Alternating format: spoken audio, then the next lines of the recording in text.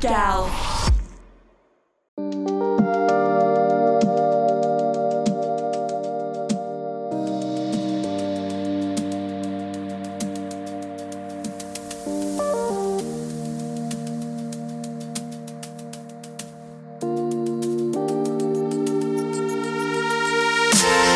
Hey guys, and welcome to a new podcast within the Gal Network. It's known as Super Zero, and you might be wondering, Bish, what is this? Today we're doing a pilot episode. Obviously, not all of the episodes are going to be like this. We want to focus this podcast specifically on comic and manga content, whether that's independent comics, independent manga, or stuff that's published by big companies like Marvel, DC, Dark Horse Comics, Shonen Jump, Shoujo Beat, that kind of stuff. We're also going to be focusing content around popular film franchises like the Marvel films, the DC films, as well as their television shows that run alongside those films as well. So just think about this podcast as a general sort of comic book themed podcast that's covering a wide range of content.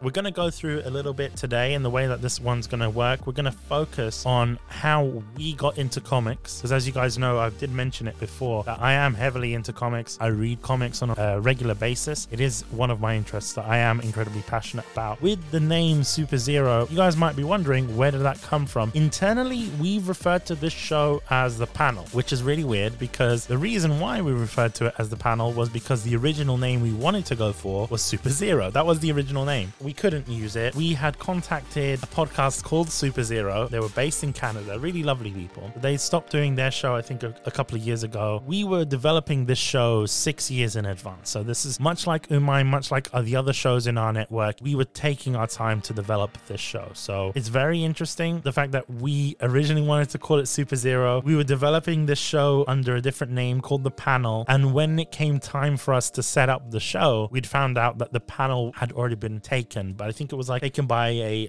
political podcast or like a talk show podcast or whatever. It had nothing to do with comics. So it's odd that we actually got the name that we wanted, Super Zero. This isn't a specific sort of rehashing of that original show. It was produced by Matt and his team. It wasn't something that we're trying to rehash and don't really consider as a spiritual successor. We're just taking on that name. We've gotten their permission to do it. And, you know, we'll try and make them proud, I guess. We're not necessarily taking over the show as such. We're just taking over the name. We're doing our own thing. A lot of the things will be quite similar in terms of topic of content, really. So, yeah. And you heard Will right there. Will, how are you, by the way? My allergies are bugging me a tiny bit, but, you know, and I didn't get a lot of sleep last night, but other than that, I'm pretty good. I'm sorry to hear that. Wait a minute. You gotta tell me how you're doing. I know that you're getting over being sick and everything. Yeah, I had like a chest infection a few weeks ago, and I'm still trying to recover from it. You guys shouldn't actually hear that, because I'll be cutting out all the coughing if I do cough. But I got my bottle of water with me. Bottle of water? Bottle of water. Got my bottle of water with me, and yeah. It's so funny. There's actually a lesson that we do in the elementary schools here that, like, with the textbook, it has like these videos and audio recordings, and one of them is of a British girl, and she actually says bottle of water, and the kids think it's hilarious. Wow. I like how the whole world considers us a meme. The Americans make fun of us for saying bottle of water. Now the Japanese are making fun of us saying bottle of water. Not impressed. I try to explain to kids, especially when they get frustrated, when, you know, like I correct them or I check their notebooks and I make corrections and stuff, and I tell them, I said, you have to understand, there's no such thing as perfect English. Mm-hmm. It's like, because we've taken from so many other languages, we make up rules as we go, things like that. I told them, I said, but when I correct you, it means that I understand what you're trying to say. I'm just trying to help you make it better. For those that don't know, Will is actually a teacher in Japan. He's also on a bunch of our other podcasts, but he's mainly on Kunai, which is our anime discussion podcast. So because of this podcast and the nature of it, you know, we're talking about superhero comics, we're talking about manga in some cases, there will be some crossover. So expect to kind of see that in the future. But the reason why I brought on Will today, well, obviously we're not going to be expecting to see Will on this podcast week to week or anything like that. But the reason why I brought him on today is because, Will, you're a fan of comic books, right? Oh yeah, I have been ever since I was very young.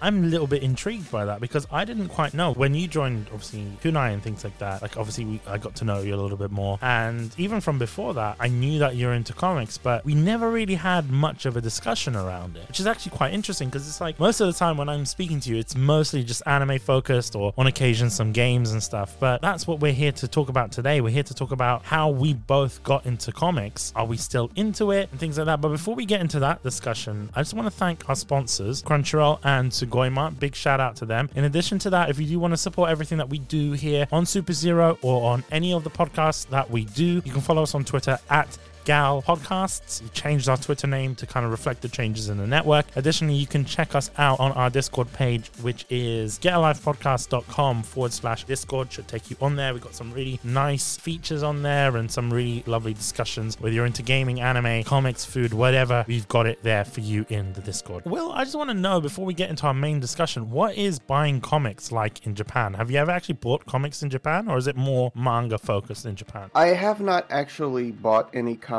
books since living in Japan. You can get them here, of course, both in English and Japanese, of course, mostly in Japanese. But the way that they do most comics here in Japan isn't like individual issues month to month. They're like in, the like collected editions, like a whole story arc of like you can buy like, let's say there's a 10-issue run of Avengers that covers one story arc. You buy them in like one book together. That makes sense. And I kind of understand why they would do that, meaning because I'd imagine it's less of a sort of money commitment, if that makes sense. Yeah. I mean, don't get me wrong, those individual books are a little bit on the expensive side, but they're all also, like the hardbound ones. They're not the like, flimsy like trade paperback ones. They're the like really nice ones. Like if you go to like an actual like, regular bookstore back in America, or I'm sure in the UK, where you get those hardback copies of like comic book collections, it's the same thing, just been translated into Japanese. Okay, that's interesting. To be fair with you, I'd imagine the experience in Japan must be quite different because, you have a lot of different bookstores. Print as a media form is still very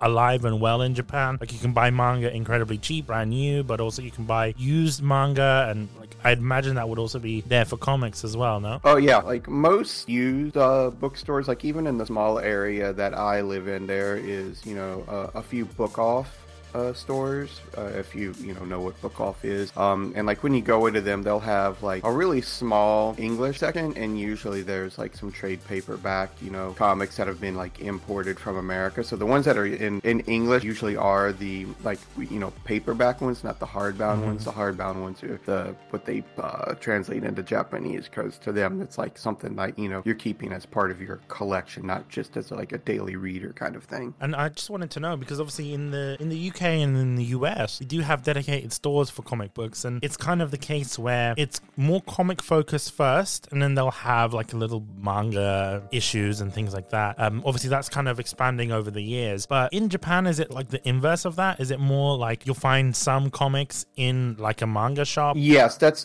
pretty much how it is. Like the main bookstore here in town that I go to, it's very much like a bookstore in America. Like when you usually walk in, they'll have their displays with whatever like the new books that are out, hot sellers, or maybe like a special theme sale they've got going on, and then lined up around the bookstore will be your various magazines and things of that nature, and then one whole other section of the store will be manga, and then they'll have like a small section, usually either right off the side of the manga or actually usually right off the side of the magazines, where will be your American books and comics and stuff like that. We're just going to go on a little bit of an ad break. When we return, we're going to talk about our origins in terms of comic books and even manga. We'll be back in a second.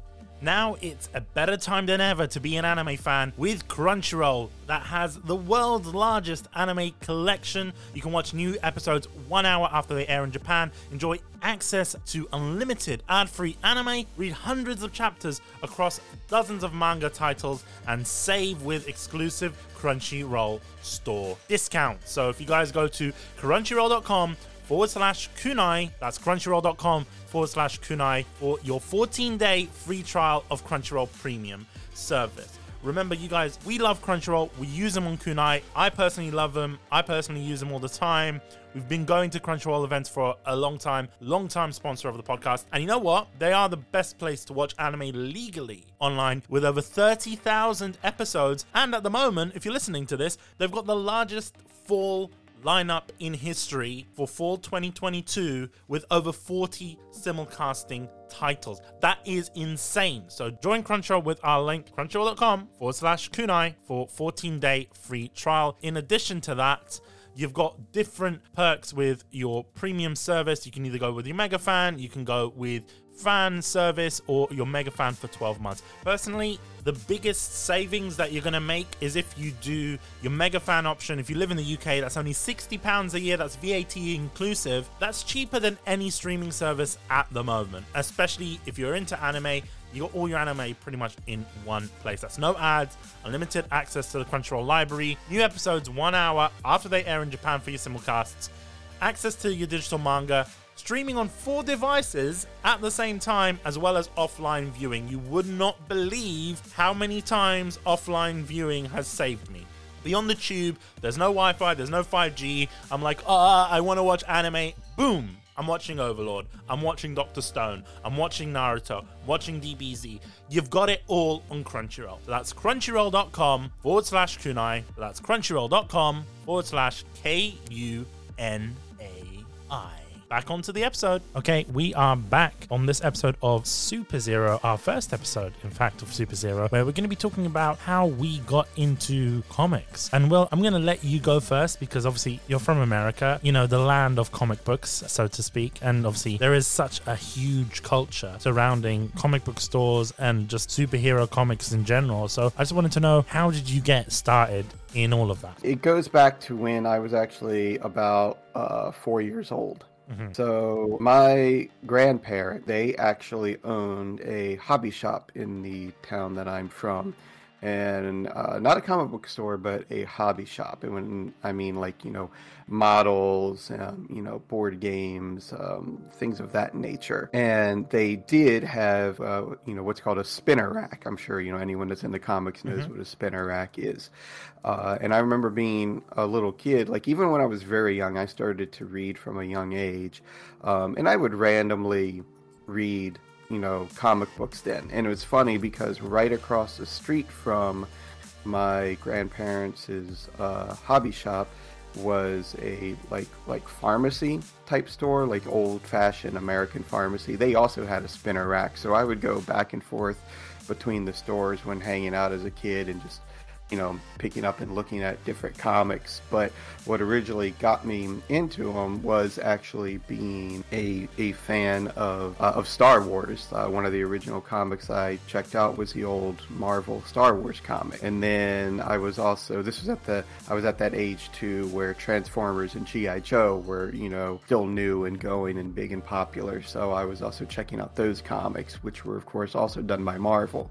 So that kind of led me into the Marvel rabbit hole, I guess you were, but I wasn't really reading comics then. Like I wasn't grabbing comics every week. It was just whenever I happened to visit, you know, my at the time my grandfather had already passed away, but visiting my grandmother and visiting the hobby shop, things of that nature. I always dabbled in comics, like, you know, just I remember being a little kid, you know, with my mom going here and there and seeing comics. I would grab a random issue here and there, like I said, old Star Wars, G.I. Joe, Transformers, and even some old like Disney comic, things of that nature. It wasn't until I was about, I want to say 8 years old, is when I really got into comics. Funny enough, the gentleman that owned the first comic book store I remember going to actually opened it up just a few blocks from where my grandmother's hobby shop was, and he actually was a customer at their store. Like he bought his first Dungeons and Dragons books from the store there. And I of course started off reading, you know, your typical Spider-Man, Captain America books, and then just, you know, it just bloomed out from there. And do you find that like over the years that's kind of grown from that, or is it like died down a little bit? Because I follow you on Twitter, I don't really see much comic stuff. It's mostly like sports and anime and sometimes some gaming. I kind of fell out of, I don't want to say fell out of love with comics. I still enjoy comics, but I stopped, like, you know, collecting like weekly issues and, you know, keeping up with storylines and all that kind of stuff. I want to say maybe it's been probably 7 years now, a little bit before I moved to Japan.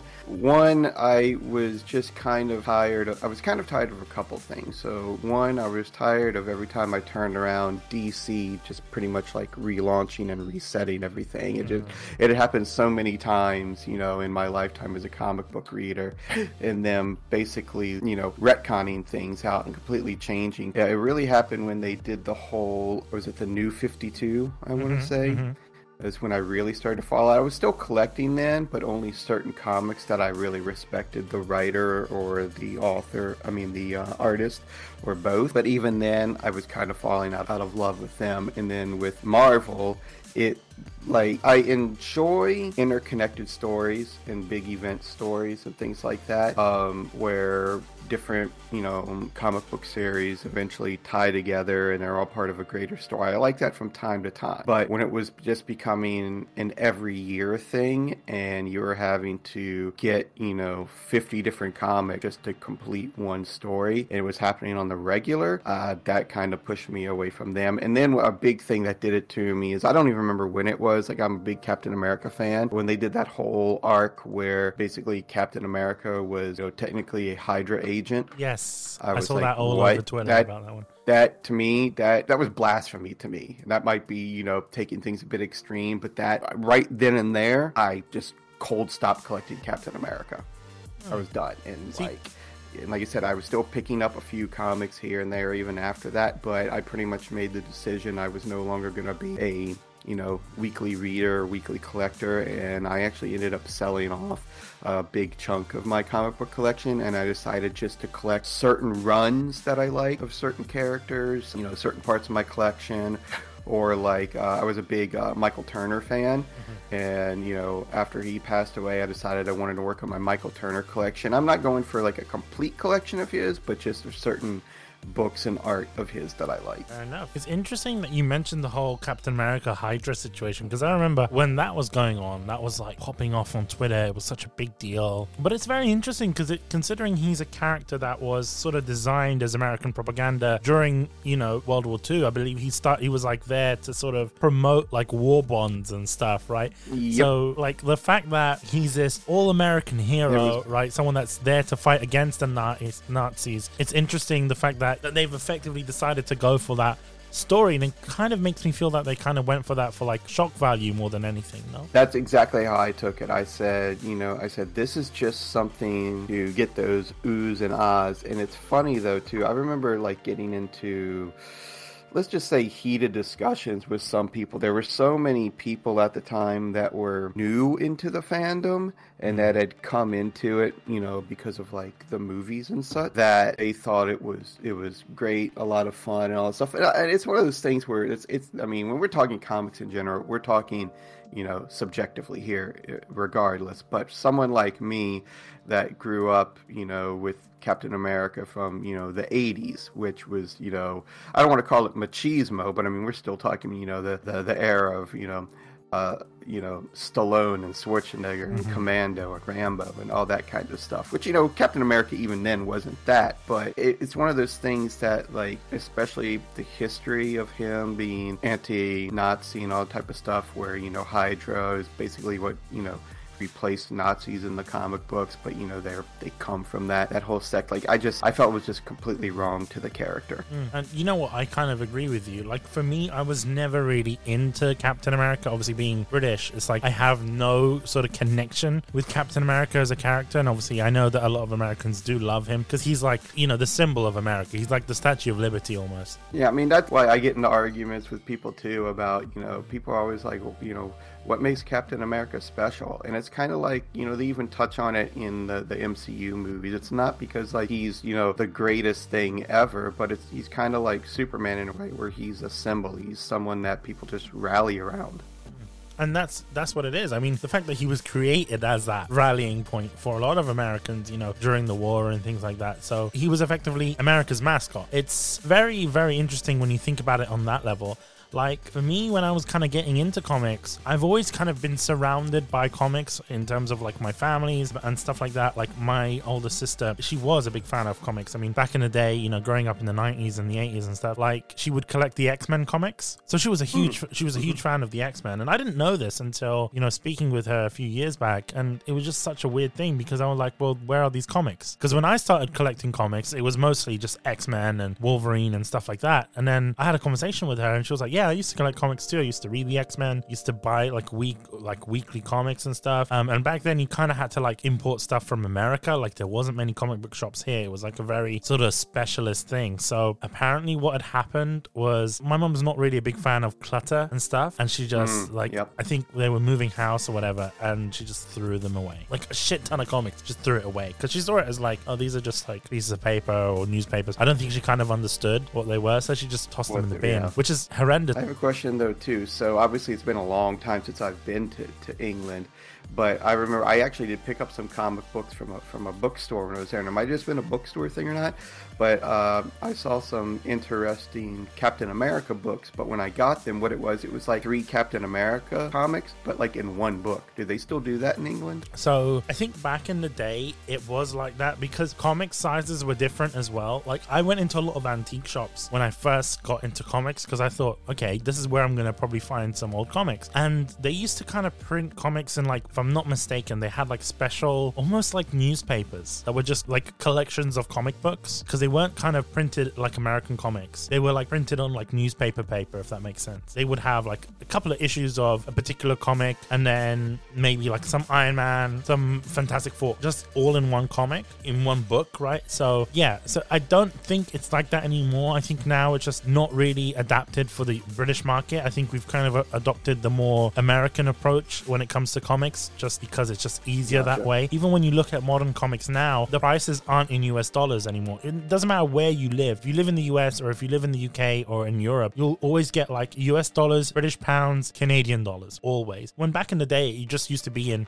British pounds for those kind of comic collections that were sort of printed in the UK. Yeah, that's what I was going to say. The ones that I picked up just had, you know, British pounds on them when I got them. So yeah, it might have been the case that back then they were still kind of continuing that. Like, I don't know, because you mentioned you were in the UK in like what, the 2000s? Yeah, I want to say it was 2010. So, you know, we're talking, you know, now almost 13 years ago. Yeah, because to be fair with you, I only got started into comics in like 2015, so I didn't quite know about what had preceded that point. But by that point, when I was getting into it, they'd almost kind of adapted the whole American style, where it's just US dollars, British pounds, whatever. So it was more of like a universal take on comics. But I do know that there was like multiple comics in one collection, but it was like the quality of the pages weren't as good. And I still own a few of those like really older comics. I would kind of go around through antique stores. I'm gonna guess that when I was getting them, they were kind of in that transition phase, because the ones that I have, I still have them in my collection, and it was like, you know, the same quality of a, you know, normal like American style comic. It wasn't like the newspaper print paper. It was the more kind of like glossy kind, but I will say the size was slightly bigger than American. I've noticed that as well. I think probably because these things get printed in the UK, I'm assuming that it's got something to do with the printing presses or how it is, but now like most of them, they just get printed in the US, right? Oh yeah, it's been a long time since I've looked into all this stuff going on, but that's been one of the things that's actually been plaguing the comic book industry, has just been all the various printing deals and all that kind of stuff and how contracts work. But as far as I know, they are, I think some might be printed in Canada, but yeah, as far as I know, they are. See, now something that I don't quite understand is that how come they don't print comics in a country like Japan, right? Because I know it's like outsourcing, there might be some level of logistics behind it, but it would probably be really cheap to print stuff in Japan, considering that, you know, they print manga because they print it domestically. It's super cheap over there, right? They have the machinery for it. So it's like, yeah, they could. I mean, like the fact that newspapers are still a big thing in Japan, and in general, like print media is super big. You'd imagine that they would have the means to sort of mass produce like comics and stuff for the Western market. So this goes back to, like I said, it's been a long time since I've really been like in the know with the comic book industry, but a lot of that was due to things like the old like Diamond distributors, who used to be like the only company you could go to for getting your comics, like if you were, you know, a comic book store owner and things like that. It just had to do with the way that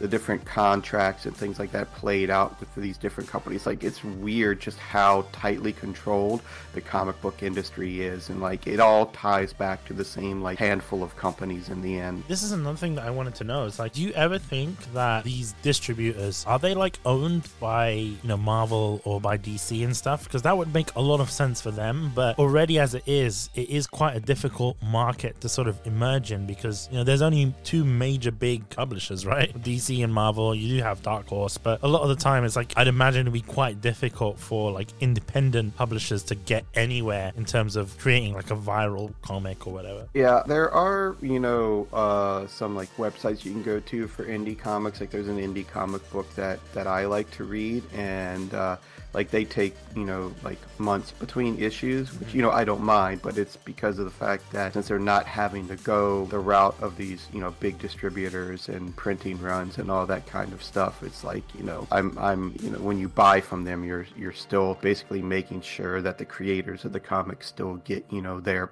major cut of it. So like I said, it's a really crazy industry. I should get back into reading more about it, but it's one of those things, like I said, it's just so tightly controlled by such a small group of people and companies. But I think that it's also one of the reasons why like DC and Marvel don't actually directly own their own like printing companies. Is just the way that the quote unquote laws and rules and contracts all work out. I'm sure with like now, with as big as like Disney and Warner Brothers are, I'm sure that they still have some kind of control over these companies by now. I'm sure it's got to be. But like I said, back when I was really into the inner workings of comics was back before like Disney got involved. Warner Brothers had been involved with DC, but they were more hands off at the time.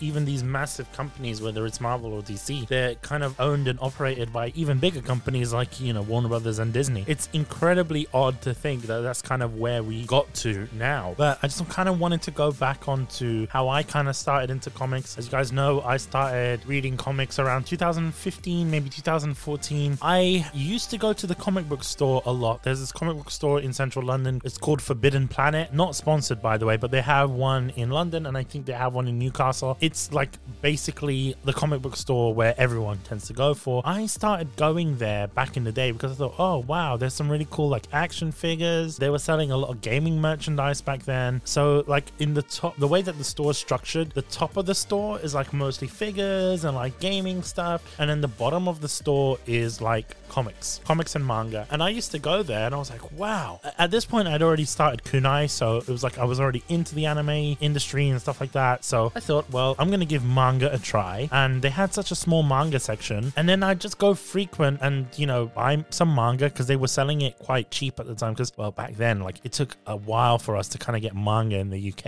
and to kind of popularize it here, and it was like really cheap. Like you would buy a volume of manga for £6, which is still technically a little bit expensive when you compare how much manga is in the US and even in Japan, but £6 was a steal back then. You pay £6 for a volume, and then if you bought 3 volumes, you'd get one of them for free. Besides the point, they don't do that anymore. I was going there once with my friend because he wanted to buy some comics, and I really wasn't into it because he was like buying, like, I think at the time it was like Flashpoint that was going on with like the DC and all that kind of stuff, and I'm like, I'm not interested in DC comics. Let's see if there's any Wolverine stuff, because I was always kind of into Wolverine as a character, mainly because of Hugh Jackman, mainly because of the X-Men films. You can think of it however you like to think of it, but, you know, whether I was playing games, whether I was watching films, I was always a big fan of Wolverine. Just because of his story, I thought he was just a badass, and I wanted to learn a bit more about him. Oddly enough, when I had started getting into comics, they'd killed off Wolverine. Like, Marvel killed off Wolverine. I was like, what the hell? What the fuck? Like, I got so confused. And I was like, okay, so if they killed off Wolverine, what other Wolverine comics could I buy? And I got introduced to All New Wolverine, which is basically X-23 takes over the role of Wolverine. And she had like a very limited comic series. I think it was like maybe 33 issues. And I think I got into like issue 10 or something. Well, actually, no, I think like maybe issue 5 or something like that. I got in really early and I was just so obsessed with it. I was like, hell yeah. I bought it because of the artwork. The variants and like the artwork on comics just got me really excited. I was like,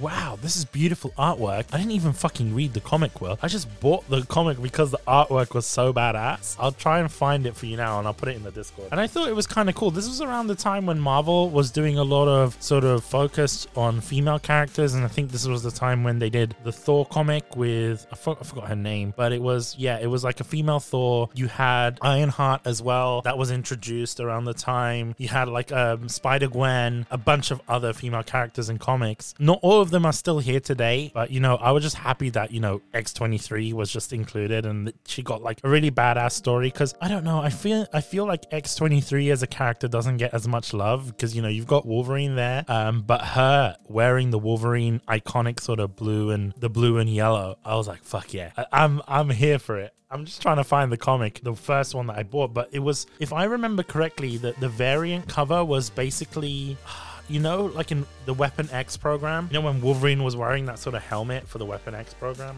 it's basically that's a very, very famous like image. I'll send it now. It's this image. It's basically that was the first volume. It was like volume 16, where she's basically also got all of the wires and like the headset for like the Weapon X, and it's like, it was really cool because the artwork on the covers and even the variants were very like reminiscent to old Wolverine comics, and I was like, yo, this is really cool. And what I ended up doing was I bought all of these comics. I think I went to a different comic book shop, I think it was called Orbital Comics, because with Forbidden Planet, they don't sell older comics. They'll only sell brand new comics, right? If you wanted more like older comics, you'd have to go to Orbital, which is not that far. And part of me thinks that they've done it so that they don't compete with comic book stores, if that makes sense. Because you can also buy new comics at Orbital, but the options at Orbital weren't that good for new comics. It was mainly just buying your older comics there, your used comics, but the prices, were a little bit more expensive. So I'd be paying I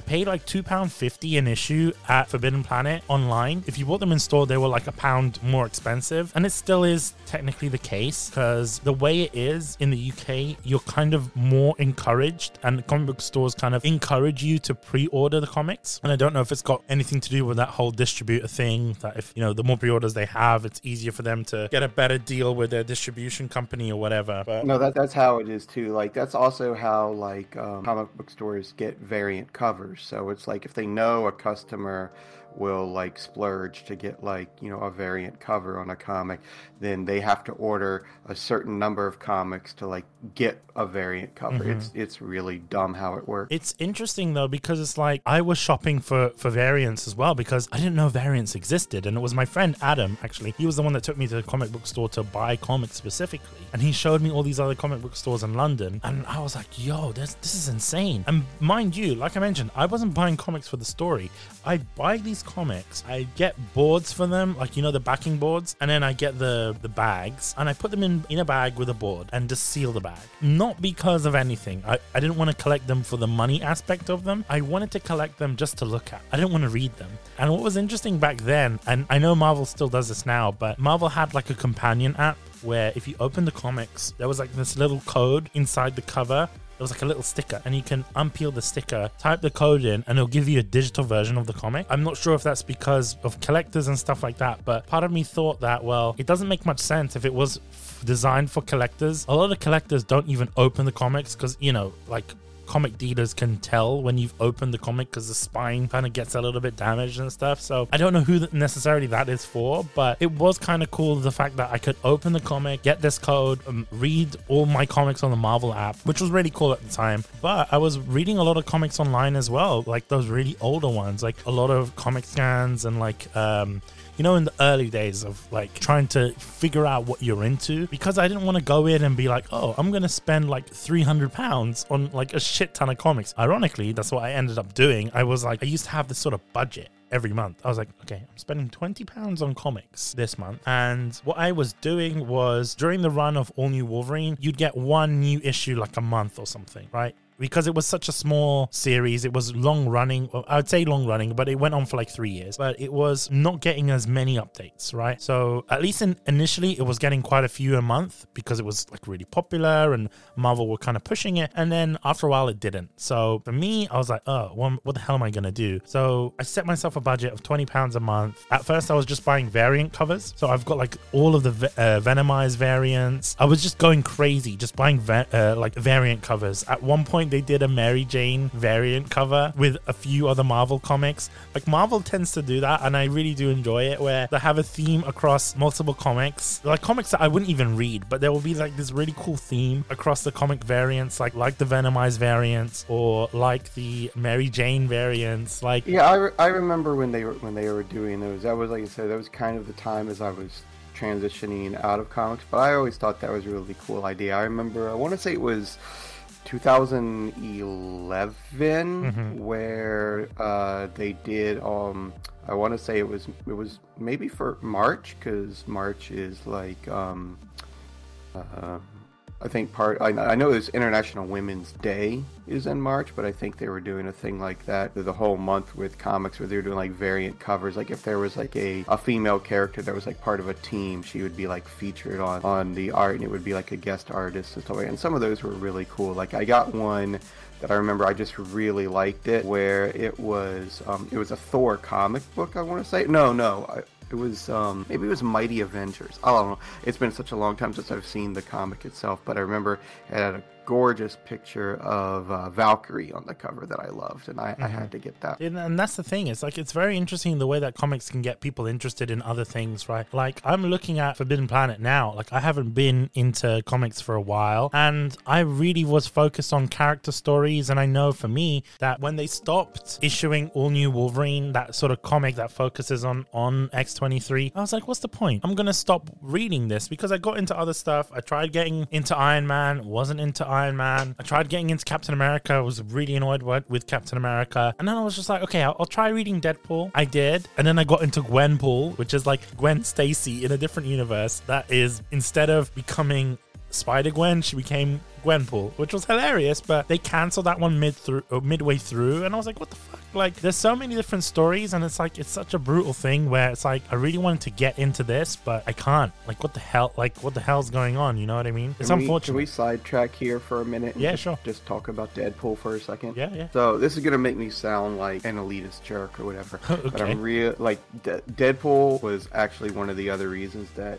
like I kind of got driven out of comics. So right. Here's the thing: is like I'm a huge Deadpool fan. But I've loved Deadpool since day one. One of my best friends who passed away this past year, rest his soul, would even tell you that back in the day, like me and his other friend Michael were the only people he even knew that liked Deadpool. Like we used to get clowned on and made fun of for being Deadpool fans, because like a lot of people considered him to be, you know, a joke character. But when he first came out, he wasn't actually as funny as he's grown into being now. Like, he's always had a smart mouth and stuff like that, but he was, you know, just a lot more vicious when he first came out. So, like, I loved him ever since, like, he first popped up in New Mutants. Like, I still have his first appearance, you know, comic book back home. And then, of course, he also started making appearances in, like, X-Force and stuff like that. And he was always an antagonist, not a protagonist. But then that eventually changed, and, like, he ended up getting, you know, his a few different miniseries before getting his own ongoing series.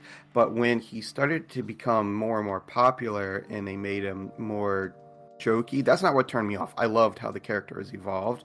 But what I hated is how, like, Marvel, they just started throwing him into, like, everything. Like, even books, there were books that he wasn't even in, and they would make, like, variant covers with him somewhere on the cover. Yeah. I remember, like, I was also a big fan of Heroes for Hire. And, like, the Heroes from Hire run from, like, the late 90s. Like, I want to say, like, 99, like, 1998, 1999. And, like, he makes a guest appearance in those comics for, like, 3 issues. And one of which he's not even on the cover of. He just makes an appearance on, like, the very last page of the book. And those 3 comics are the only ones that are, quote-unquote, worth anything. Like, if you look up, like, any kind of price guide or whatever. And it's just because he's in the issue.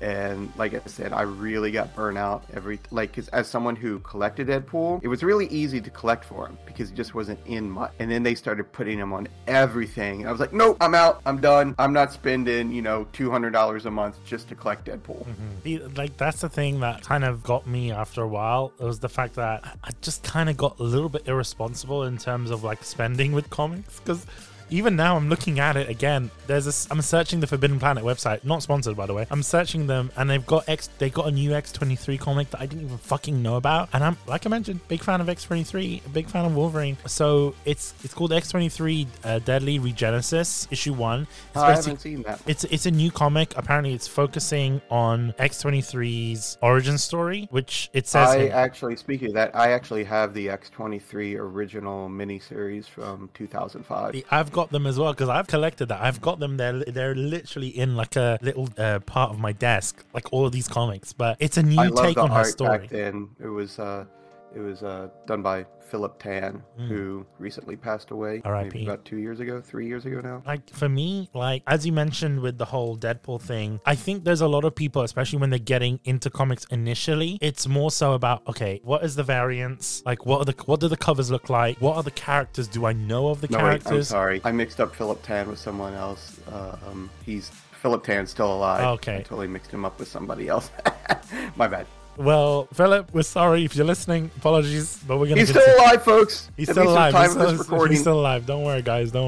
But yeah, as I was saying, it's very interesting that at least for new comic book readers, at least now, people tend to go with characters already that they know of. They don't necessarily go for specific like story arcs, or they don't go for specific comic book artists. Like when you're mentioning all these comic book artists, well, I'm not gonna lie to you, I don't give a fuck like about the artists, right? I genuinely don't care. It's because not in a bad way, and I don't care about the authors. Like, it's not like, for me with manga, I'll care, right? With anime, I'll care about who's written it, who's directed it, all that kind of shit. But for comics, I really don't care. I just care about the characters, because that's one of the reasons why I really do like them. And I just want to talk about this X-23 comic because, like I mentioned, I'm a huge fucking fan of X-23, and obviously this one's kind of talking about Laurie Kinney, who is Logan's clone, and how she was kind of trained to be a deadly assassin. It's kind of going back to her origin story. It is interesting because looking at the description, it says beset by new enemies as well as old favorites, set during X-23's days as a member of the X-Men and the X-Force when she walked away from the island of Utopia, which is interesting. So it's an all-new story which focuses on X-23 as a member of the X-Men and as a member of X-Force. I don't know if it's kind of retconning what had occurred during All New Wolverine, where Wolverine had sort of been, I believe he was encased in adamantium, which is such a crazy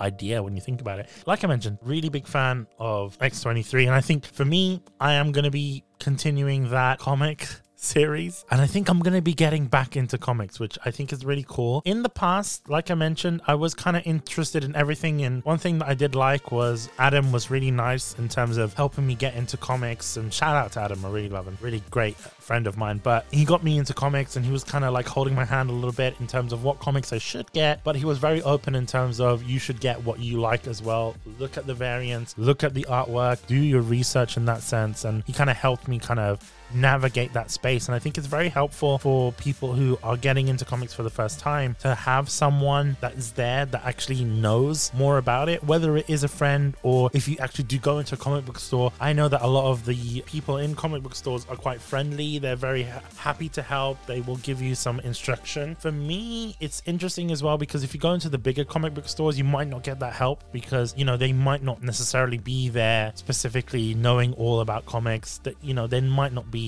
like the best places to go initially when you're starting up into comics. Like for me, Forbidden Planet is great, but I don't really go in there anymore. It just seems like such an area for mostly weebs now because it's like it's gone viral on TikTok. Everyone's like, you can get your manga from here and all that kind of stuff. So it's mostly weebs. It doesn't feel like a comic book shop as such. That's interesting. It's very interesting. So they're, even though it's a comic book store, they're also in the manga market? Yeah. What I'm going to do, we're going to go on a break and then I'll talk about it because I think the next half will be a bit more manga focused. So We'll do that Well, in a moment. before I would say before we go on break, because there's still some other things I still want to talk about Okay, with sure. comics and everything. But before we go to break, I will suggest to you. I'm sure you can get them in collected edition now, but I want to say it was like 2008, 2009. There was a kind of like a relaunch of X-Force. Yeah. That you'll probably like. I don't know if you've read it or not, but I have. oh, you have? I Okay, have, and I cool. own So them, you've got them. Okay, cool. Yeah, like that. Those comics were great, and it's funny because I don't typically like a lot of over the top violence in comics and stuff like that. And those comics are super violent, but they're brilliant. You know what? When it comes to comics, I'm a fan of the violence because obviously being a fan of Wolverine, you got to be fan of violence. Otherwise, Yeah. that's one of the reasons why I kind of go towards more Wolverine as opposed to like something like Superman or whatever. Because with Wolverine, the amount of fucking gore that you get, like you don't see it in Fantastic Four. You don't really see it in Captain America as such, but Wolverine is just like slicing and dicing people. And that's kind of like what I like to read. Like I know it sounds really aggressive, but it's like sometimes like comics are like sort of supposed to be escapism, exactly. Like you're not gonna go there and be like Wolverine in real life. You're not gonna be like Deadpool with his swords, you know. You're not gonna be spinning around New York like Spider-Man. It is a form of escapism.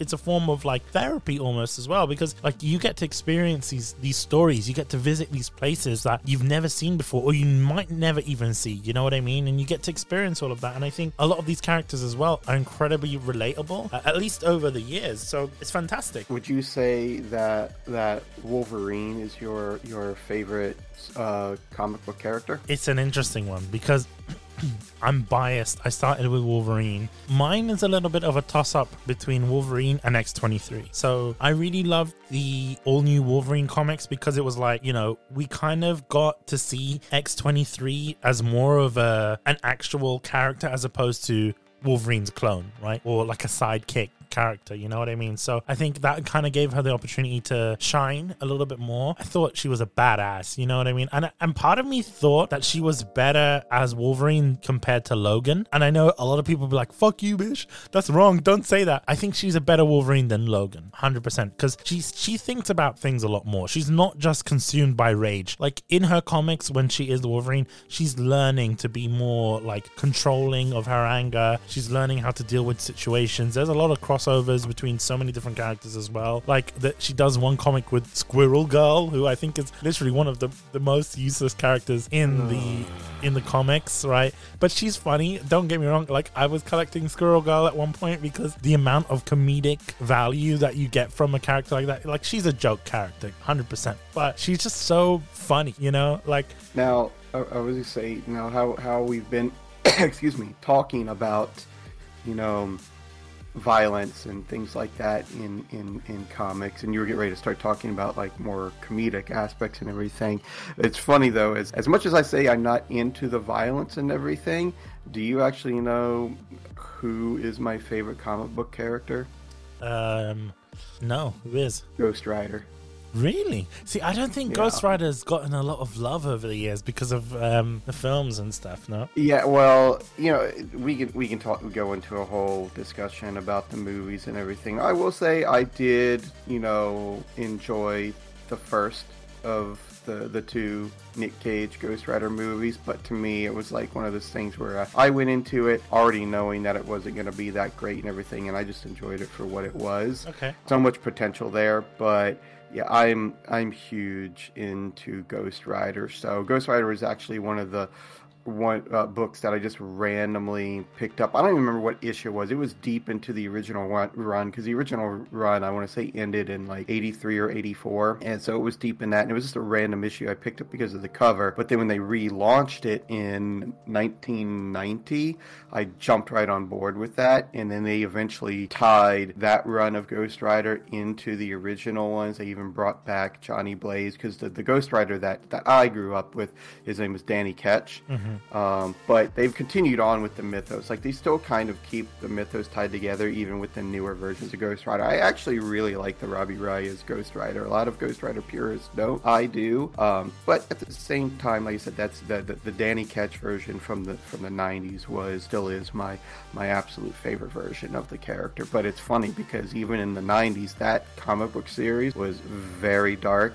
and very violent at times. I mean, people getting like holes punched through their body and beheaded and dismembered and stuff like that. You know, it's very interesting that you mentioned Ghost Rider because he's been getting a lot of love recently. Because I'm checking Forbidden Planet, not sponsored, but if you are listening, Forbidden Planet, please sponsor us because we've been giving you guys a lot of free advertisements. They're having three separate Ghost Rider series at the same time, like in terms of comics running, right? It's very interesting. They're continuing with Danny Ketch, which that's releasing in May, the first issue called Danny Ketch Ghost Rider. They've also got Ghost Rider as well. I think that we're on like issue 14 or something, so it's relatively new. It's been probably going on for like a year. There had been talks and rumors ever since like the Netflix Marvel shows, especially kicking around once they were shown to be a little bit more darker and violent and everything, that there were rumors going around that they were going to do a Marvel Knights series before like Disney decided to, pull out and start their own streaming service and everything. Which, if people don't know about, their Marvel Knights series, it was their line of comics that I want to say they started around 2000, 2001, where they took, characters like Deadpool and Punisher and Ghost Rider and Moon Knight. Actually, the Moon Knight Marvel Knights series, I love. A lot of Moon Knight fans don't like it because it was very much more dark compared to like, his earlier versions, like with Heroes for Hire. But it was much more gritty and everything, and I loved those books. But they were talking about doing a Marvel Knights or even a Midnight Sun thing on Netflix, which the Midnight Suns were Danny Ketch, Ghost Rider, Johnny Blaze as, himself not with the Ghost Rider powers anymore. A couple other characters, such as even Doctor Strange and Mephisto would be part of that. So I'm kind of sad that never took off. I'm still hoping that, especially with, I can't remember that one like single episode thing that Disney Plus did not too long ago where it had like Man-Thing in it and Elsa Bloodstone. That show was great, and that showed just how like the more like kind of like horror and supernatural side of Marvel can be done and can be done right. And I'm really hoping that Disney will do something with that soon. See, I have a feeling that Disney will, because it's like there's only so much more that they can do in terms of, over the years they've kind of like milked the shit out of the Avengers, and I have a feeling that they're looking into other avenues, because look, I think now is the time for other comic book series and like going deeper in. A lot of the stuff has already been kind of overdone, if that makes sense. And this whole like multiverse that they're kind of introducing in terms of setting the framework with Spider-Man and like Doctor Strange, and even the whole thing with Kang, and they're setting things up for introducing a lot of other series. Because I think one of the biggest issues with Marvel over the years was because all of the different IP and all of the different comic book series in terms of like the MCU was just like split over Fox and like Sony, and like, do you know what I mean? Like, it was so fragmented, and trying to bring them all back into like one coherent sort of timeline, it's a big task for them. And I think eventually they'll get to that kind of stuff. 100%. Is it time for our break? I think it is. I think it's time for the break. We'll be back, and we'll be talking about manga when we go back from the break. Are you a fan of anime and Japanese pop culture? I know I am. So why don't you get your asses down to Sugoi Mart? All right, that's sugoimart.com. Alternatively, you can use our link, getlifepodcast.com/Sugoi. That'll take you to our special link on Sugoi Mart. That is getlifepodcast.com/SUGOI. And use our code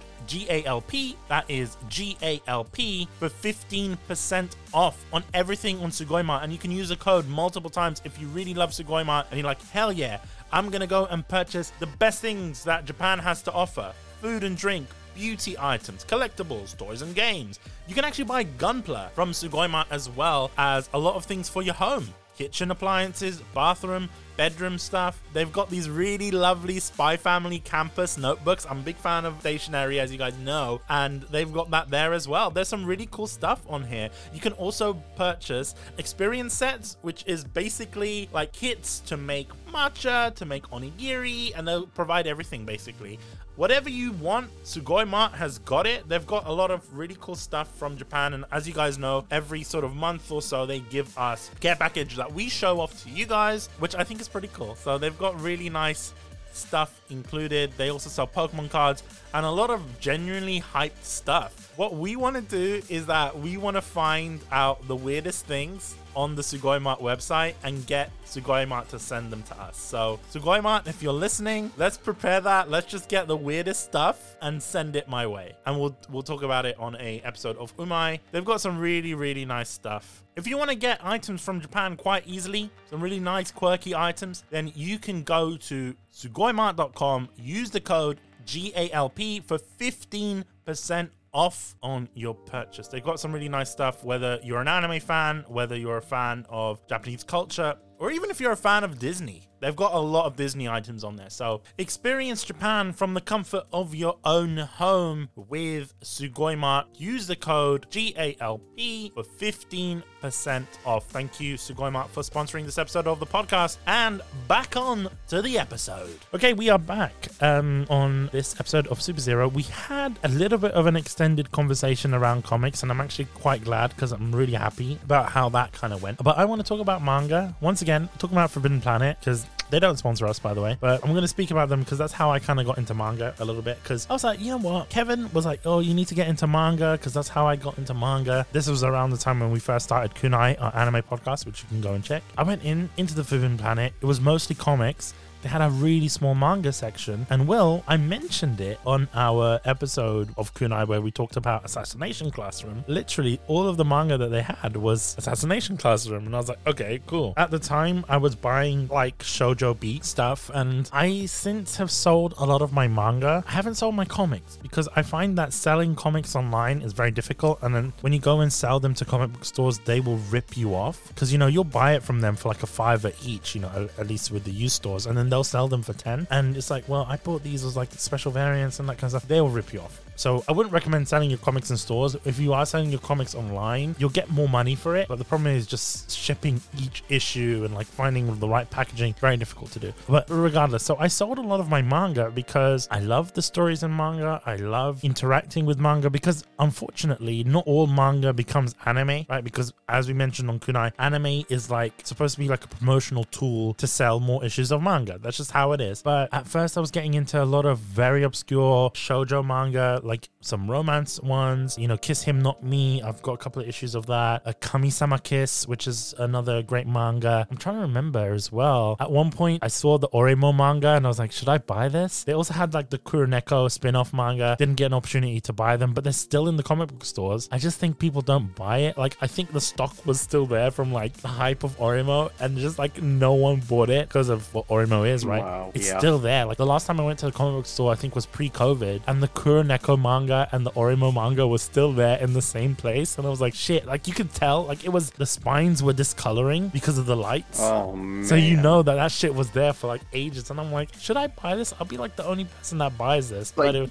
time to mark that stuff down and get it dude, off your shelf. They didn't look, this is how it is. Like a lot of manga in the UK, it's already incredibly difficult to find, and they don't mark it down at all. It's so weird. It's just genuine. It's like, it's very difficult to find manga. And when you do, the prices are fucked. Like now you can buy manga in bookstores because obviously they have ISBN numbers and stuff. Like you can go into Waterstones, you can go into Foils, you can go into anywhere and just buy manga. The manga you find in bookstores, it's mostly like Attack on Titan, My Hero Academia, Jujutsu Kaisen, like the big Shonen Jump stuff. For me, when I was going to Forbidden Planet, they were selling manga like you could not find anywhere. Like even on Amazon, you couldn't find that shit. Like Card Capture Sakura, like they were selling that. They were selling a bunch of other like shoujo manga and like manga for kids as well. Like, you know, like the Pokemon mangas, or like, I don't know if Doraemon had a manga, but like they had like basically like manga that were like designed for children, right? But one of the main reasons I went to that comic book store was because they had manga. They had like a 3-for-2 deal as well, relatively cheap, £6 per issue or per volume. But the only problem was that if it was a very obscure manga, and they kind of still do this now, but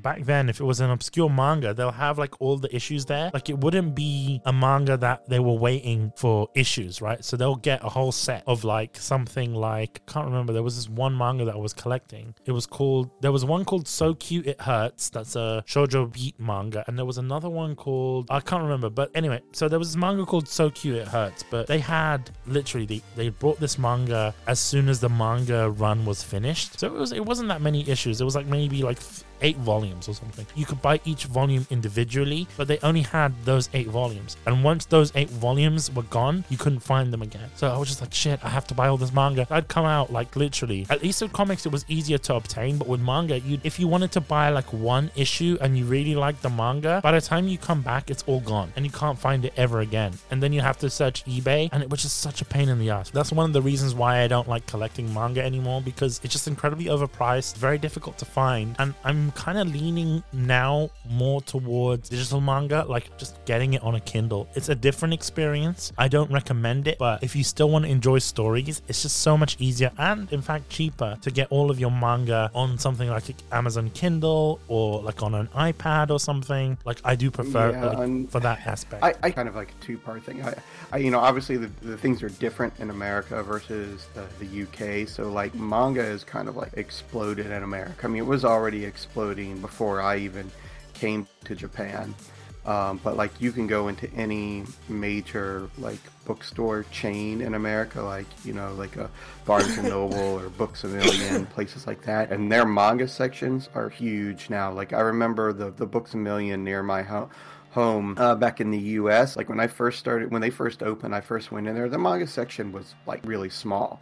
But like even before I came to Japan, it was like, I kid you not, like maybe a fifth of the size of the entire store, and related merchandise and things like that too. But as far as, you know, I do think, like, especially for me, like it's wild, you know, here I am living in Japan and complaining about it being hard to get English manga, but I mean, that's the truth. It actually really is. Now, if I buy Japanese manga, obviously super easy, much cheaper than English translated books. I mean, you can get brand new manga for, you know, basically $4 or $5 versus like that same issue after it's been translated in America, you're probably buying that one book for like $10. But anyway, I've gone the route where my father gave me a tablet a little more than a year ago now. Yeah, I want to say it was Christmas of the previous year. And then I got a Bookwalker account, which, you know, again, no one that we're sponsored everything, but I actually do like Bookwalker. You can get light novels and manga on there, and they have like a kind of like a point system where, like, you know, every so much money,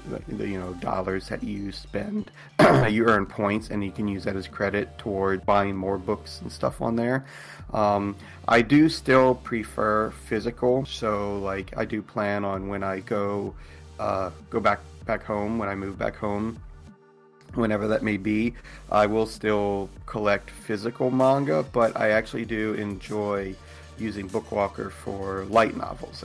It's very interesting because it's like manga has just gotten so expensive. Like I'm looking at Forbidden Planet once again, and it's like a lot of the manga, even the stuff that isn't on sale or whatever, it's still kind of reduced. But if you look at the RRP, they're charging £8 for one issue. And I think it's more difficult to get into manga than it is to get into comics because of the price difference, right? Because you'll pay for a comic maybe £2.60 for like issue 1 of a comic. Comics are always kind of in circulation, whether it's online or in comic book stores. You can always find like an issue, right? Even if it's in like shit condition, you'll still be able to find it. Manga, like it's like buying shit on the black market. Like once it's gone, especially if it's like a really old series or like, and this is one thing that I love about comics. Like you can find comics that are from like the 70s, right? In good condition for relatively cheap. Like literally, I went through like antique stores when I first got into like comics. And okay, I paid like £5 for Fantastic Four from the 70s. It wasn't in good condition, but it was still readable and it was still enjoyable, right? But like to find manga for a decent price, like I go on eBay and I'm like, okay, I need to get issue 5. Like I mentioned, Forbidden Planet, sometimes they'll have like, if you can't find the full set, you might be missing like issue 5 out of 10 or whatever. And that's like the final one you need to get. Like you can't find that 5th issue and you'll search on eBay, it'll be like £50, please. And I'm like, no, I'm not paying £50. Yeah, I will say it is much harder to get older manga like that. Even new manga. That is very true. Now, not in Japan. Very easy in Japan. Very easy. But not outside of Japan. And I think that still has something to do with the cost of like the translating and the reprinting and everything. Because like the book sizes are actually different too. Mm-hmm. At least in America compared to Japan. But it's you know, there's, you know, obviously one versus the other. I can't really say which is better. Like if you have to choose, you know, manga versus, you know, Western style comics. So the way that I look at it is that, like, at least in America, like the kind of common price for a comic book is about $4, you know, new off the shelf. And yeah, it's all in color and the pages are nice and big and all that kind of stuff. But I want to say, like, a typical American style Western comic like that from Marvel or DC might be like 24 pages, and, you know, like 5 or 6 of those are advertisements within the comic, versus paying, you know, like you said, like about $8 or $9 for a manga, but you're getting 124 pages of content. Yeah, it's not in color. The pages, you know, are smaller, but though. yeah. But like I said, it's, you know, it's just a different attitude too, because like it's the way that I look at it is most people who, not all, but most people who collect comics and they keep them, it's like they'll read it once, maybe reread it a couple times, bag and board it, and then it goes in their collection, and they only ever pull it out again to like show someone, you know, type thing. They're not going to go back and constantly reread it. Whereas manga, it's not viewed, at least in Japan, as being a collectible type thing as far as having like value. It's meant to be a collected thing to go back and read and reread and share and things like that. It's interesting as well, because even if you look at Japanese manga, because I do own a couple of Japanese manga volumes, right?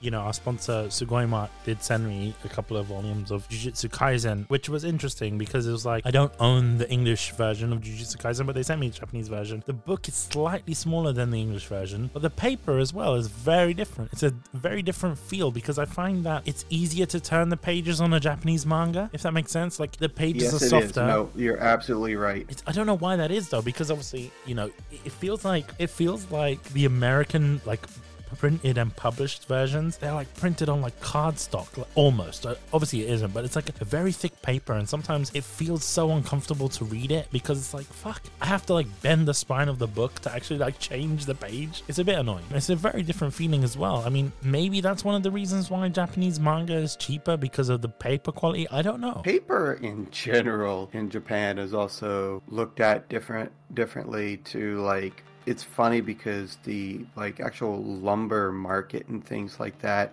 are like a big deal in Japan. Like, you can watch like specials on like guys that go to like lumber yards and, you know, like an auction, when they're, you know, bidding on a tree, they'll like, you know, look at it, inspect it for whatever purpose they're going to be using it for. So it might have something to do with that. It might be the type of tree that they're using to make the pulp, to make the paper. I really don't know. I should look into that more, but I do agree that I think overall, the quality is just better in Japan too. The paper itself, I think, is maybe a little bit thinner, but I find the actual construction and build quality of the book, like, I have some English manga that, like, pages printed in them were printed kind of wonky, and like I've even contacted companies like Seven Seas and Yen Press. I'm like, hey, I got this manga, and, you know, this particular page isn't quite right. And like, I've even gone back to the bookstore and checked out other copies of the same one,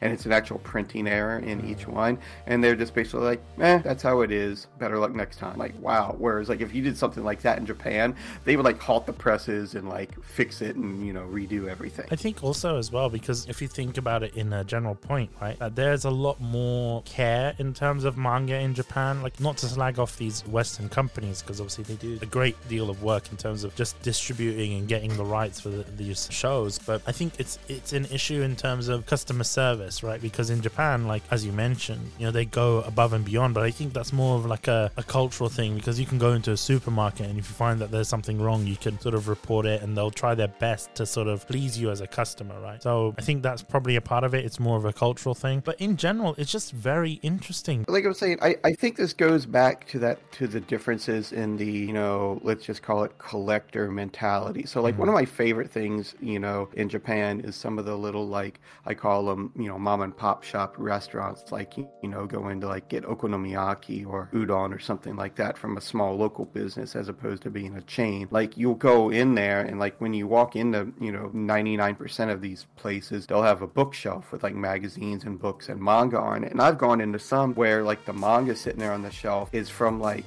1978, you know what I mean? And it's been sitting there for guests to enjoy for literal decades. You know, it's not a monetary value, it's a cultural value. Like manga is just such a, well, in reading and paper and books are just such a big part of Japanese culture that they view the worth and being what people are getting from that, as opposed to it being like limited edition type worth, if that makes sense. Going back onto the whole manga thing, and kind of want to introduce it into comics as well, is that there's a little bit of a trend, at least recently, probably back in the day not so much, but considering that anime and manga have just become behemoths in the West at this point, there are a little bit of crossover. I've seen, at least in terms of comics, I've seen a lot of manga artists make their way into comic books, at least with Marvel and stuff like that, but also on the inverse, I've seen Marvel doing a lot of manga, right? There's a Deadpool manga called Deadpool Samurai at the moment, and there's a new Wolverine manga that's coming out, but when you look at the prices, it's fucking insane.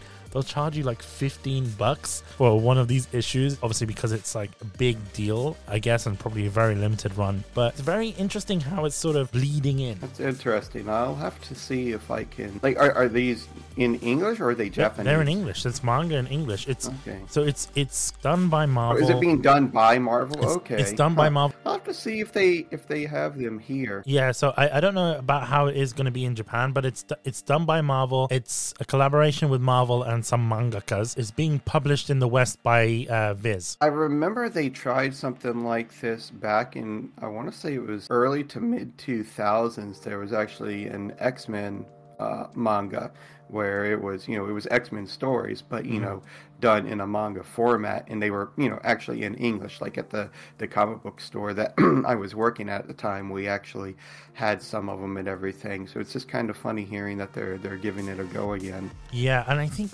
probably one of the main reasons why they're giving it a go is just because manga as an industry is huge. Like I'm on a couple of press lists for, I think I'm on the press list for Viz, I'm on the press list for Seven Seas, and I can't remember who's the other manga distributor, but there was a few that they put me on. Well, it's kind of like how we were talking, earlier about like, some of our own grievances with the comic book industry, and like I know at least since I've been living in Japan, there's lots of comic book centric and pop culture centric like news sites and YouTubers that I like to watch and listen, and podcasts and things like that.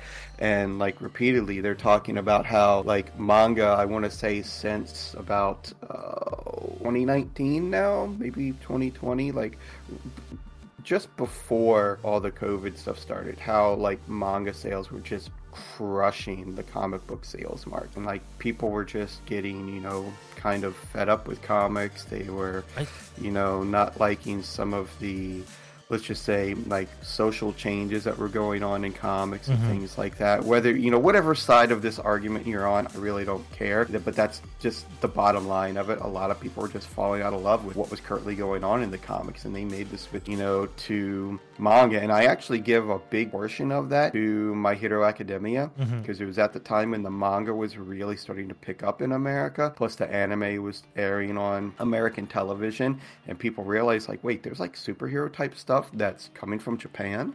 And then that was kind of like a lot of people's gateway. That's true. I mean, that of course that is a lot of people's gateway. I think in general as well is that anime is doing its job in terms of promoting manga, right? It gets to a point where this is something I hate about the anime industry. And obviously we don't get the opportunity to talk about it on Kunai because we don't talk about manga, but a lot of the time animes won't get picked up for a second season, and it's like the only way to finish the story is read the manga or read the light novel. And I was like, fuck, why do I need to do that? But there's a lot of shows like that are sort of dependent on manga. So that in itself, and the fact that anime has sort of become a bigger thing because of companies like High Dive and Crunchyroll and Sony Entertainment, the fact that they're able to sort of push anime a lot more means that obviously there's going to be a knockoff effect in the manga industry as well. And even now, if you look at a lot of the mangas that people are reading now, they tend to be a lot of mangas that are sort of popularized by Netflix shows. Like I'm on Forbidden Planet, once again, they don't sponsor us, but when you go on their manga section, a lot of it is based off shows that Netflix have sort of paid for, if that makes sense, like or have been involved in the production, if we're talking about. I wonder if that's just because of just how like kind of like big and worldwide Netflix is. Exactly, like how they're in like so many different countries versus like a website like, you know, like Crunchyroll isn't in all countries, you know what I mean? So whereas Netflix is pretty much everywhere. That's it. And that's what I think it is, because it's like you see a manga like Uncle from Another World, which, to be fair with you, like in terms of manga, if it wasn't on Netflix as a Netflix original, you wouldn't really be seeing people going into a comic book store, going into a manga store and picking that one up. Same with Komi. I mean, Komi can't communicate. Like, yes, there was a little bit of a cult following with that one before it got its anime release, but even the fact that it's on Netflix makes it very accessible to people. And if people want to continue that story, they can. It's like even with Way of the House Husband is on there, like in terms of like they're promoting that shit a lot. I'm trying to think what else. There's a Romantic Killer, you know, that's also one that's on. Yeah, I actually want to see that one. I think Ray Takahashi is the voice of the main character in that, so I want to watch it. It's not that good. Like, I'm not gonna lie. I mean, this is not kunai, but it's not that good of a show. I really like what Netflix has done with Bastard, but you know, I one of those people that I would say grew up, but I was still like a teenager when I watched the original OVA series back in the day, and I've really enjoyed that on Netflix. I think that's a great place to end this episode of Super Zero. We had some really great conversations around comics, around manga. I just get ready to say that. I said, man, it was a pretty good discussion. I like how we just flowed from one thing into another. So yeah, cool. And it was a great, you know what? It's a great proof of concept. I consider this episode to be a success. Mind you, if you guys are listening, we're not going to be on this podcast all the time. This was just a proof of concept for the show. I hope you enjoy it. We are hoping to get people that can replicate this sort of discussion. If you like the stuff that me and Will do, you can find us on Galp, which is the gaming podcast, or you can find us on Kunai as well, which is our anime discussion podcast that is monthly episodes and stuff like that. If you do like the kind of stuff that we do, Will, where can the people find you? You can find me mostly on Twitter. I'm one of those quote unquote, you know, perpetually online people on Twitter these days. My handle is at Yamstarch, YAMSTARCH.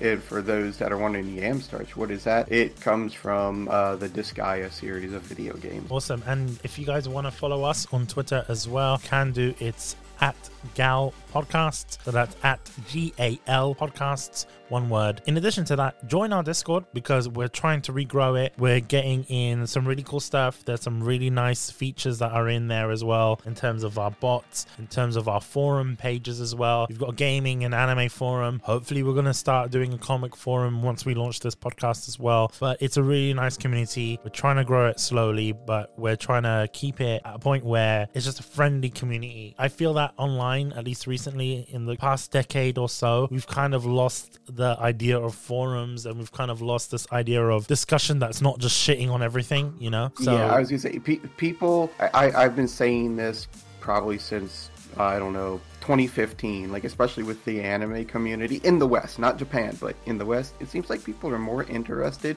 in tearing things down than they are lifting up. I would rather talk about things I like versus things I don't like. Or if like you want to get into a discussion, it's like, you know, hey, have you read this X-Force comic? Oh, I'm not a big, you know, X-Force or X-Men guy. I was like, oh, well, maybe you should check out, you know, Excalibur since you're from, you know, England. It's a British mutant series, you know, things like that. It's easier said than done. Not many people tend to have that sort of mentality online anymore, which is unfortunate. And, you know, that's one of the reasons why we have this Discord. We want to sort of build a community of like-minded people, sort of engage with one another, you know, make those kind of suggestions, whether it's anime suggestions or manga or comics or TV shows, whatever it may be. We want it to be sort of a hub of entertainment for everyone and sort of have the opportunity to share with one another. So be sure to check that out at getalifepodcast.com/Discord. And yeah, if you guys want to see more episodes of Super Zero, let us know. If you want to be a part of Super Zero, join our Discord and then let us know, and then we'll have a discussion with you guys and see if you guys might be a good fit. But yeah, I think that's been a fantastic episode, Will. I had a blast. I mean, I could sit and talk about comics and